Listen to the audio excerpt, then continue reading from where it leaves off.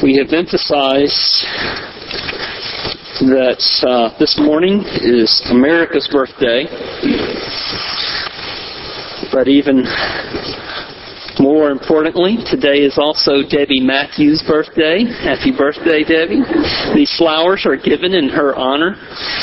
She says that she is a firecracker baby. I've only heard William just say that she's a firecracker.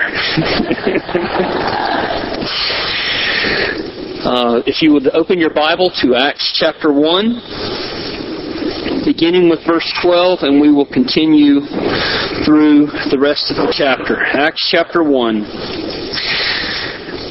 Of course, this is immediately after the ascension.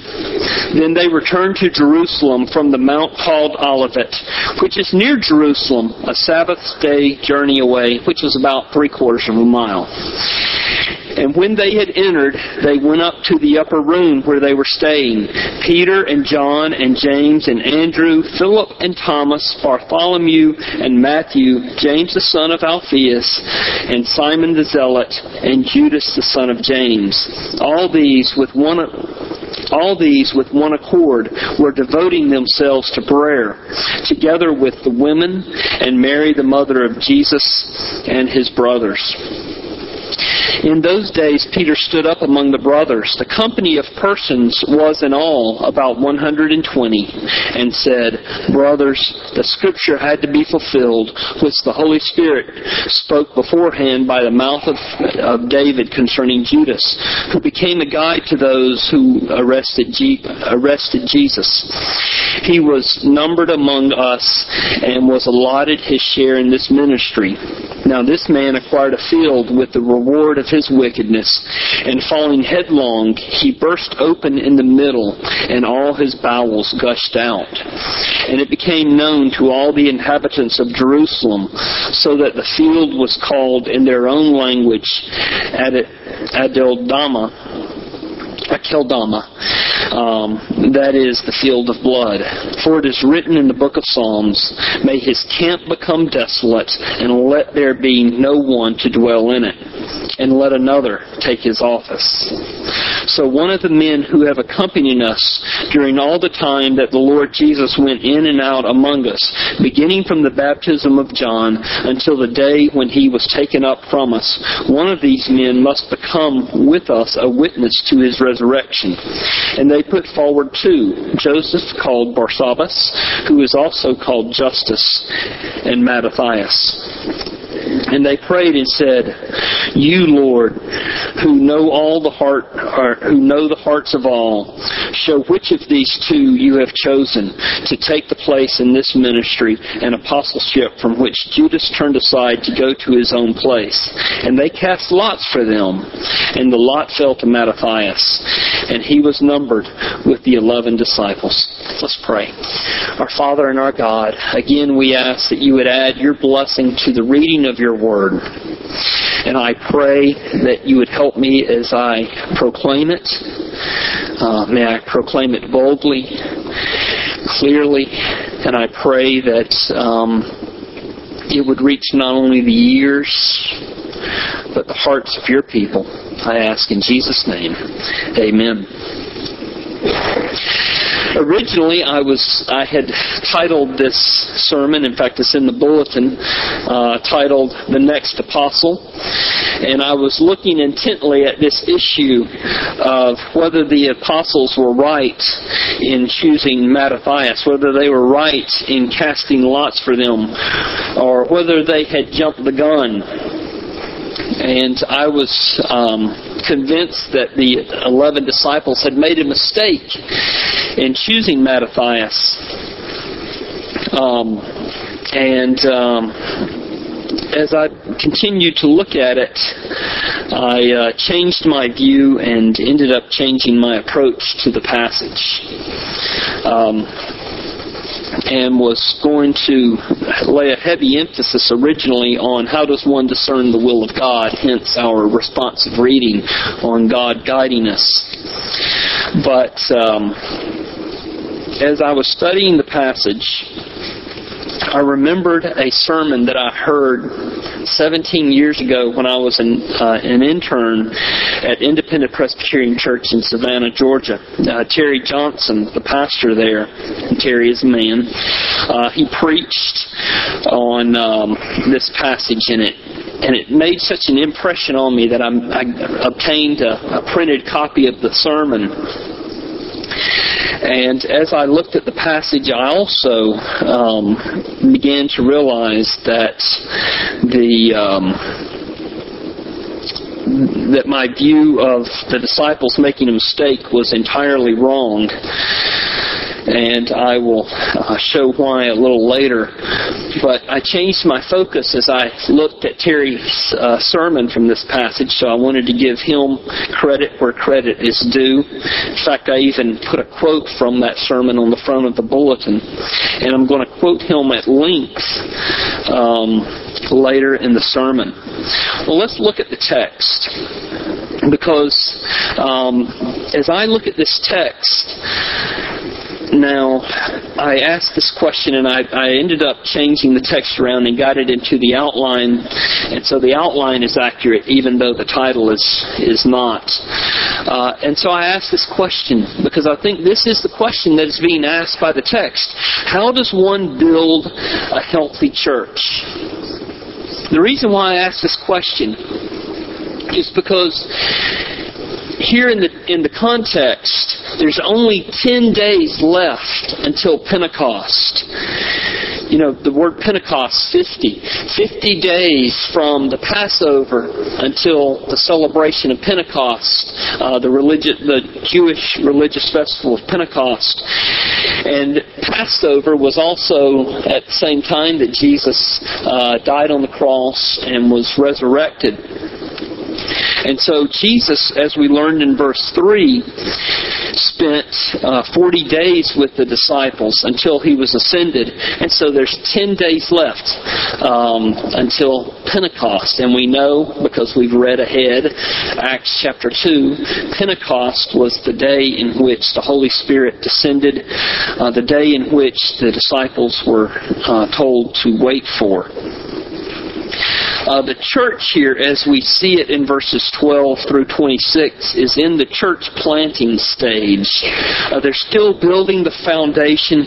They needed to shore up a gap in the leadership, which we saw they filled that gap with Mattathias. And they're in a waiting mode, verses 4 and 5. While Jesus was staying with them, He ordered them not to depart from Jerusalem, but to wait for the promise of the Father, which He said, "You heard from me, for John baptized with water, but you will be baptized with the Holy Spirit not many days from now." So they're as we think of a church, they are in the planting stage. They're not out being the church so much as they are simply together being the church, but they're waiting. Jesus says, "Don't go out, but wait until you receive this promise of the Father." They had a central meeting place. In fact, it was an upper room when they left the Mount of Olives. They walked about a quarter of a mile and they entered into the upper room. And this upper room held about it must have been a larger upper room because they could fit 120 people in there. They had about 120 in attendance, verse 15. In those days, Peter stood up among the brothers. The company of persons was in all about 120, about the same size as Westminster Presbyterian Church.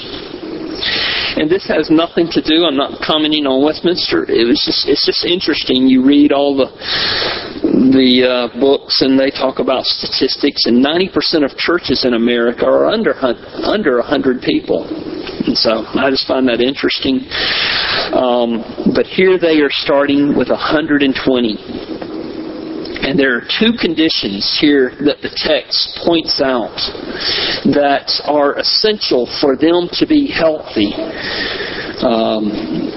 to be ready, to have everything in place for the day of Pentecost. The first condition here is that the church must be of one mind. They returned to Jerusalem. They went into the upper room, verse 13, where they were staying. He lists all the apostles, the 11 apostles, minus Judas Iscariot. And it says in verse 14, all these with one accord. In other words, they were of one mind. What were they of one mind about? What were they of one accord about? Well, they were of one accord about the proclamation of the gospel. They were all committed to the proclamation of the gospel. Verse 8, you remember Jesus' instruction, you will receive power when the Holy Spirit has come upon you, and you will be my witnesses in Jerusalem, in all Judea and Samaria, and to the ends of the earth. We have here in verse 8 their mission, or first they had their message and their mission. Their message was clear. They were to testify that Jesus Christ is the Messiah. Jesus told them, you shall be my witnesses. The entirety of your testimony, the entirety of your witness is to me that I am the resurrected, ascended Lord of creation, of heaven and earth, that I am the Savior of the world. So they were clear in their message. They were to point to Jesus. They were also clear in their mission. Their mission was to start in Jerusalem, and then to move into all Judea and Samaria, and then to move on to the ends of the earth. Their message was Jesus. Their mission was to go out into all the earth. It is essential that we understand, that we be of one mind with these early Christians. You boil everything here at Westminster Presbyterian Church away. All the ministries, everything else, you boil it down to what is absolutely essential. And what you are left with is our message, Jesus Christ. And our mission to witness to those immediately around us and to continue moving on to the ends of the earth. Remember the Apostle Paul? He told the Corinthians, for I was resolved to know nothing while I was with you except Jesus Christ and Him crucified. That is our message. And he mentions their mission also in Corinthians. In the second epistle to the Corinthians, the Apostle Paul says, for the love of Christ controls us or constrains us, because we have concluded this, that one has died for all, therefore all have died. And He died for all, that those who might live might no longer live for themselves, but for Him who for their sake died and was raised. From now on, therefore, we regard no one according to the flesh. Even though we once regarded Christ according to the flesh, we regard Him thus no longer. Therefore, if anyone is in Christ, he is a new creation. The old has passed away. Behold, the new has come. All this is from God, who through Christ reconciled us to Himself and gave us the ministry of reconciliation. That is, in Christ, God was reconciling the world to Himself, not counting their trespasses against them, and entrusted to us the message of reconciliation. Therefore, we are ambassadors for Christ, God making His appeal through us. We implore you on behalf of Christ, be reconciled to God. For our sake He made Him to be sin who knew no sin, so that in Him we might become the righteousness of God. And so it is my job at this moment to ask you, are you reconciled to God? And if not, to implore you to be reconciled unto God. I shouldn't have closed this passage of Scripture because it just went through my mind. that chapter 6 would be the appropriate application of what I'm saying right now. Because in chapter 6, verse 2, behold, now is the favorable time. Behold, now is the day of salvation. So let me ask you, do you know Jesus Christ? Is He your Savior? If you don't know Him, you are estranged from God. Regardless of your works, regardless of your intentions, regardless of your supposed righteousness, you are estranged from God.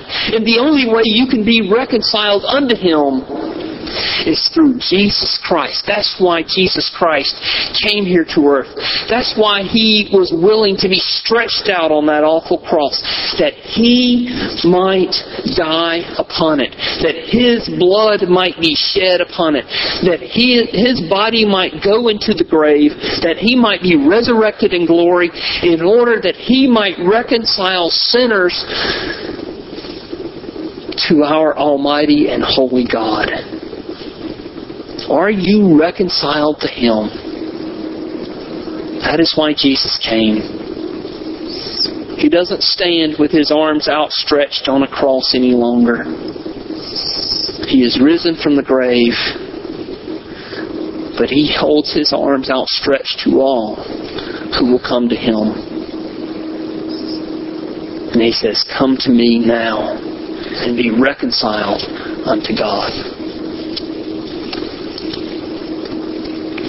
Our message is Jesus Christ.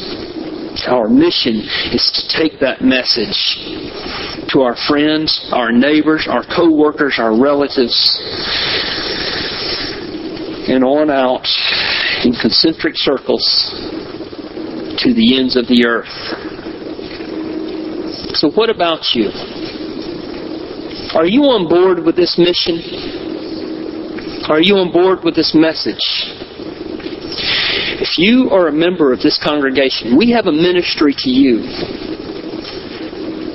But I want you to be clear that our mission to you, our ministry to you, is for the purpose of building you up and encouraging you so that you can be effective in your message and your mission to your neighbors, to your friends, to your relatives. They were of one mind in this regard. They were also of one mind in their commitment to one another. They're all gathered together in this upper room. All the disciples, verse 13, plus, it says, all these with one accord were devoting themselves to prayer together with the women and Mary, the mother of Jesus, and His brothers. It's interesting. It says the women in your English translation in verse 14. You say, well, who are these women? Well, it doesn't say the women. It doesn't have a definite article in the original Greek. It just says women. I don't know if that's significant or not. When I think of the women, I think of Mary and Martha and all the other women who were at the tomb when Jesus was resurrected. I don't know that for sure. I don't know why it mentions women. Certainly it was not the 11 disciples and then Mary and Jesus' brothers, and then the rest of the 120 were women. I don't think that's the case. So why does it emphasize the women? Well, Christianity has made clear from its onset that women are not second-class citizens in the church. And I think that's the reason why. Right here in verse 14, that the women are issued a place of prominence. When I was in college, one of my assignments was, in our class on world religions, was to go and talk to someone in a religion different than my own. So I went to interview a a Jewish priest or rabbi, and got a tour of the synagogue. And this was 1990 or 91. And you go into the synagogue, and there's the place for the men to sit very prominently, and over on a little alcove off by itself, that's where the women could sit. Or when I was in Panama City, my wife and I became good friends with a Muslim doctor, and we were sharing Christ with him. And he honored us as friends to the point that he invited us to the opening of a school. And we thought, well, do we support it? Do we go and show him some friendship and hopefully open this door? Well, we went. And it was very interesting. I sat with the men in the place of prominence. My wife was all the way across the room. We didn't know anybody in the room, and she was over kind of back in the corner. That's the way all women were treated back in the New Testament times. And Jesus Christ changed all that. He gave the ladies a place of prominence. They had a vital place of leadership in the church. They were not ornaments there to look pretty or to serve the men. Now, they're not officers. And I'll make that case in a few moments, why they are not officers. But Christianity gave women a place of prominence within the church. And then there's Mary and his brothers. We could say a number of things about that.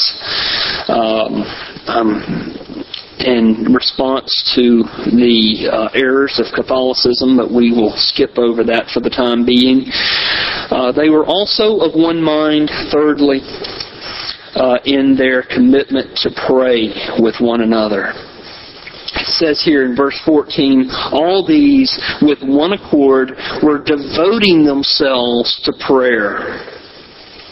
And it wasn't just the disciples, it was the entire church was together. They were devoting themselves in prayer. The word for devote is a present participle, and the idea is that it is a continuous action. And so they use or several translations talk about they continually devoted themselves to prayer, to give you the sense of what they were doing. They were praying, and they kept praying, and after they finished praying, they prayed even more. I grew up in Palmetto, Georgia, out in the country. My dad has, they still live there. In fact, our youth are going to stop over tonight and stay with my parents. We have 12 acres of land. About 1 acre is a pond, and about 2 or 3 acres are woods, and then the rest is just open grass. You don't know how many Saturdays I spent out on the bush hog cutting the grass. And during the summer, I had to be out there every Saturday because the grass grows. But I love baseball. And back then, I think it was NBC had the game of the week. And I'd go out there and cut the grass until my dad wasn't paying attention, and I'd slip off that bush hog, and I'd go in and watch baseball. And my dad would come, and he would say, "You've got to keep on keeping on until the job's done." This is what the disciples did. They prayed, and they prayed, and they kept devoting themselves to prayer. They didn't give up too quickly. They finished the job. And their prayers were not only continuous, they were persistent. Early on in my Christian life, I don't remember where I learned this quote, but it has been the arrow, so to speak, that has helped point me in my prayers. It's a quote by one of the Puritans, Thomas Brooks. And Thomas Brooks says, "God hears no more than the heart speaks. And if the heart be dumb, God will certainly be deaf." And what I learned from that was not to simply mouth empty prayers, but to persist in prayer, to be fervent in prayer. I said I had an extended quote from Terry Johnson. It's a bold quote, but it's a quote word for word that he spoke to his church. And I think it is worthy of us to hear. He says, how often have we found ourselves discussing these points in terms of prayer? He says, we have not because we ask not. Why will we not pray for revival? And he's not talking about revival where you set up the tent and announce, 7 p.m. Monday night. He's not talking about that kind of revival. And he says, I am convinced that for the most part we toy with prayer. We pray a few times and then we give up. We call a congregational prayer meeting and about 15 of the 600 members attend. And of these, only a handful will be officers. How does one grow a church? Is it a matter of good ministers or good programs and lots of activity and nice facilities? These are the things that we rely on in this country. But the first church had none of these things. All they had was an upper room. Neither did the Korean church at the end of the first century. Only one thing is needful, and that is prayer. The apostolic church gathered for prayer. It was not just one or two in isolation who were praying. They were all together in prayer. These all with one mind were continually devoting themselves to prayer. The officers were present, of course, the 11 disciples. The women were present. The whole congregation were present. There is power in corporate prayer. The congregational prayer meeting is the powerhouse of the church, as they call it in Scotland. And I don't mean prayer for so-and-so's chest cold. There is plenty of that kind of prayer going on. I mean deep, extended wrestlings with God for the outpouring of the Spirit of power. We lack the power of God.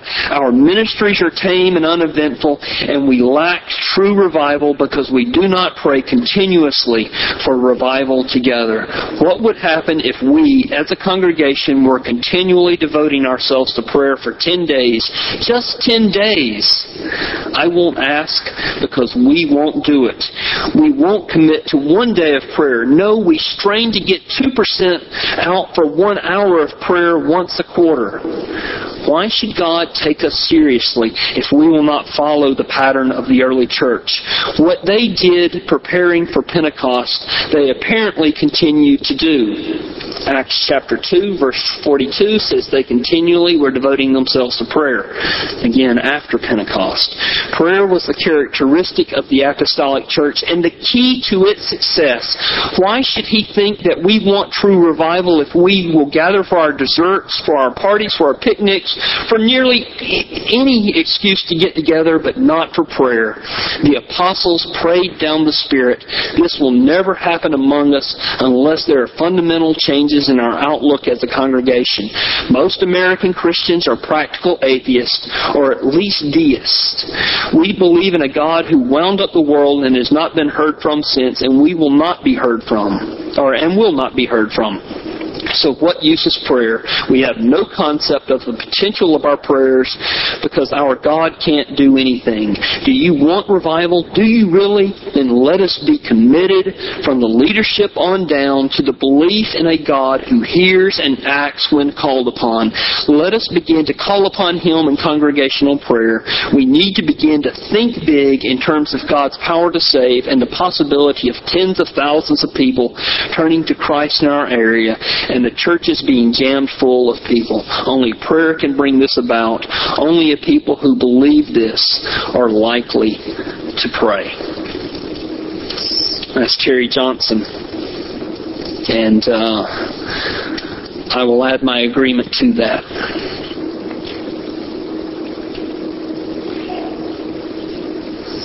Their prayers were persistent. Their prayers were also corporate. They gathered together as a congregation. At my last church in South Carolina, we had a children's church, and before the sermon, really before the pastoral prayer, parents would take children down to children's church and they would sing a hymn. And invariably by the time you took the kids downstairs, you wouldn't get back until the pastor had begun his pastoral prayer. And so I would be the one who would take Will down to children's church or any of my children.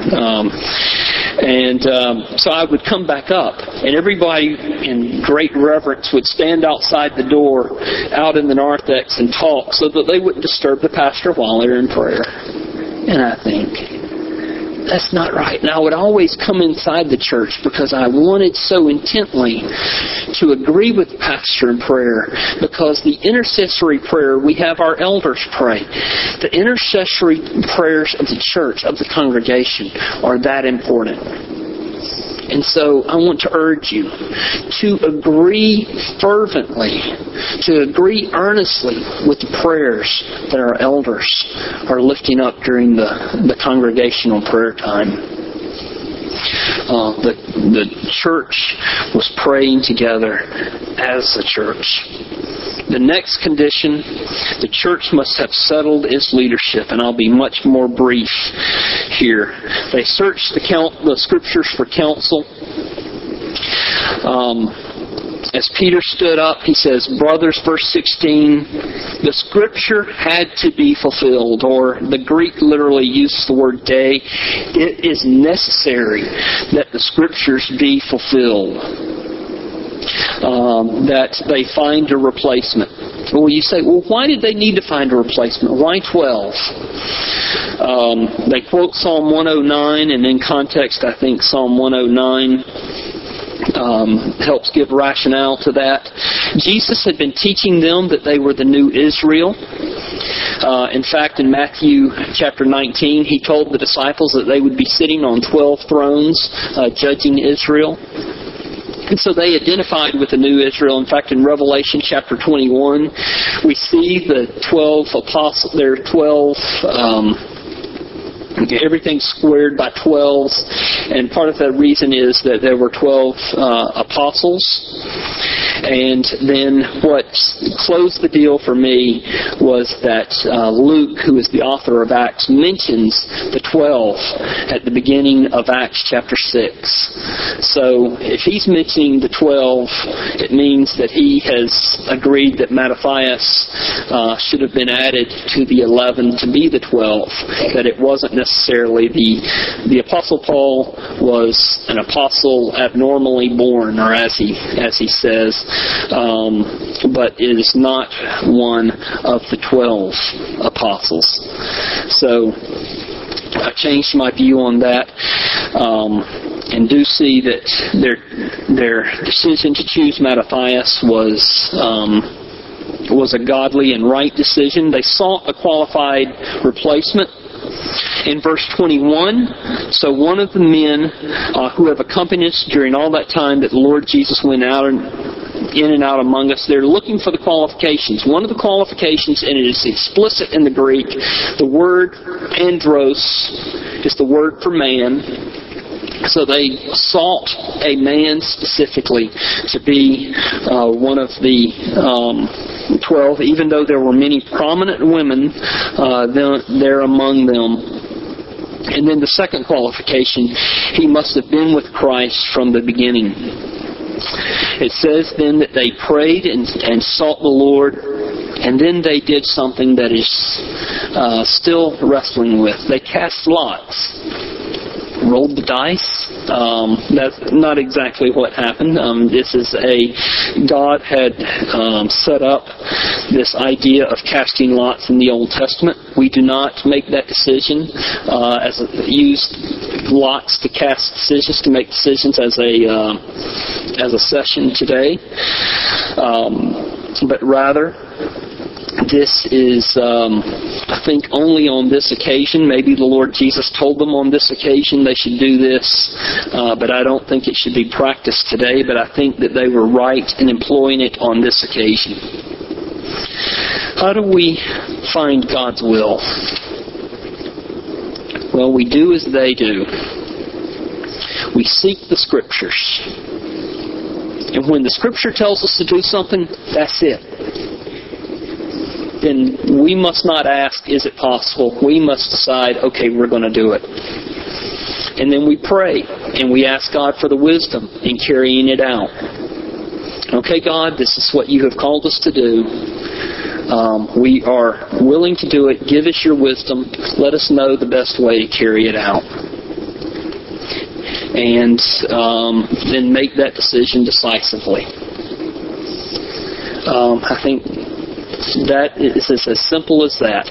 Well, God has spoken clearly. The message of the church is Jesus Christ and Him crucified. And our mission is to take that message and to be His witnesses. That is not a question for us. We must do that. We'll pray about how we should do it, but we must do it. And we must be willing to rearrange priorities. We must be willing to rearrange personal schedules. We must be willing to gather together for prayer and ask for that power. But we must do it. Let's pray. Our Father and our God, I pray that you would help us to become a church that learns to be continuous, persistent, and congregational in our prayer life as we seek your face, asking you to help us to be your witnesses, to be effective as your witnesses, to never shrink back or give up or as I taught the 3rd through 5th graders in Sunday school this morning, be like Elijah and hide in a cave. Father, help us to go forward. Help us to be bold in our witness. Help us to know that all authority in heaven and on earth has been given to us in order that we might be your witnesses. Father, we ask these things in Jesus' name. Amen.